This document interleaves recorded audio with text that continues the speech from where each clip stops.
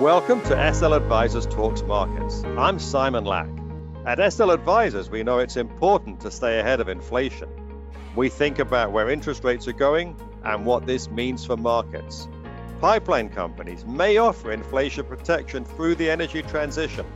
We identify other sectors with the ability to maintain their margins when prices are rising. Nothing we say should be construed as a sale of securities, which can only be made through the relevant prospectus. In this week's podcast, I'm going to discuss the new outlook investors have on the energy sector. Jim Cramer, whether you love him or hate him, is always entertaining. He catches the mood of the market, and his thought process can be helpful. I don't follow his stock picks. He's always on Twitter responding to people who say his track record sucks. I imagine if he was really good, he'd be too busy for TV, but because he's on every night, he could be reflective of what many people are thinking. Here he is changing his outlook on the energy sector recently. Big oil, as he calls it. I spent years warning that the oils were uninvestable. Now I love them. Was I wrong to call them uninvestable? I don't think so.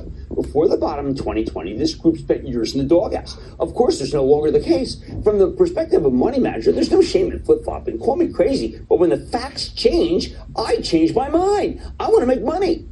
Years ago, Cramer said the energy sector was uninvestable. Cramer's change of heart reflects what a growing number of investors are starting to conclude. We're on calls every day with clients and prospects. They're intrigued by the yields, the reduced spending on new projects, the growing free cash flow, the stronger balance sheets, and the sector's continued outperformance of the market. So what changed with the oil companies? When the price of crude was much lower, I warned you away from the group because historically oil producers had very little discipline. Whenever oil ticked up in price, they drilled like crazy, even if it meant flooding the market with supply and weakening their profits. The whole industry was also loathed by a generation of money managers who viewed the oils like big tobacco because of the devastation they caused the environment. Over the last couple of years, though, the oil business has a whole new attitude. Cramer's talking about the oil and gas producers here, but financial discipline has come back into the pipeline sector too.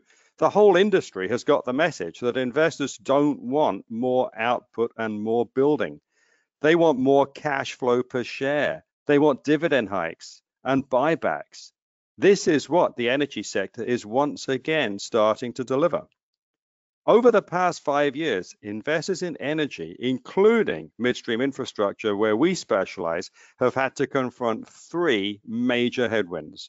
The first was the shale revolution, which was a huge win for America, but not for investors because companies pumped too much capital into new projects, depressing prices for oil and gas and winding up with excess pipeline capacity, for example, for crude coming out of the Permian Basin in West Texas.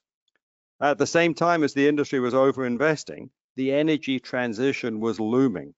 Wall Street started to wonder about stranded assets. What if that oil and gas was never developed because of the shift to renewables? What if that pipeline only generates cash for 10 years instead of 50 because there isn't the product to go through it?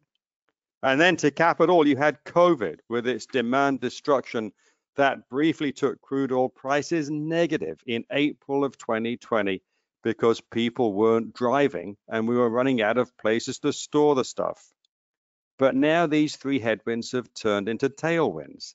That's what's coming up in numerous conversations with investors nowadays. First, the days of big spending are over. Pipeline companies have cut their capital spending by 2/3 from its peak, and there's little appetite to let it go back up. Spending less money on new projects means there's more cash left over for other things like dividend hikes, share buybacks, and reduced leverage. So companies have flipped from overspending to returning cash to shareholders. They're actually bending over backwards to reduce their carbon emissions. Yesterday, ExxonMobil, which is one of the worst offenders, laid out a credible plan to reach net zero greenhouse gas emissions. This after a small firm won a proxy fight to put us some genuine environmentalists on the board of directors. Chevron's committed to spending $10 billion to develop less carbon-intensive fuels and processes. Original plan was only $3 billion, but CEO Mike Wirth decided not enough. The second headwind was the energy transition, but that's also turning around. The energy crisis in Europe is showing that demand for reliable energy like natural gas remains strong.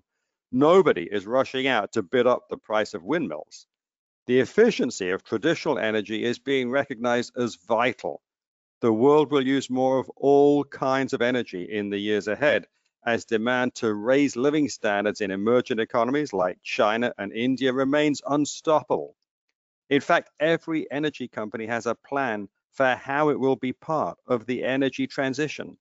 So instead of climate change being a threat to the energy sector, it's turning out that these companies are vital to handling the energy transition in a way that's not disruptive. And finally, COVID is receding. America and most rich world countries are ready to move on. Even left-wing governors like Phil Murphy from my home state of New Jersey has recognized this by announcing the end of mandatory masks for school children, a step that was long overdue. If the Biden administration wants to claim victory over COVID, they'll drop the mask requirement on public transport so that we can all fly normally. Anybody who wants to can wear a mask, but if I feel safe, leave me alone. Energy demand continues to rise, pushing up crude oil prices. This is what we're discussing with investors every day. The three headwinds, overspending, the energy transition, and COVID, have become tailwinds. Dividend yields are over 6%. They're too high. They're well covered by free cash flow, and in some cases, dividends are being raised. The ongoing rally in the sector will gradually bring yields down. Cramer was late to realize that the tide had turned, but he did at least use his TV show recently to explain why he'd changed his mind. Many investors that we're talking to are starting to do the same thing. Thank you for listening to SL Advisors Talks Markets. To find more episodes like this one, go to our website, sl-advisors.com. There you can sign up for our blog, follow us on iTunes, Spotify, and follow us on Twitter @SimonLack.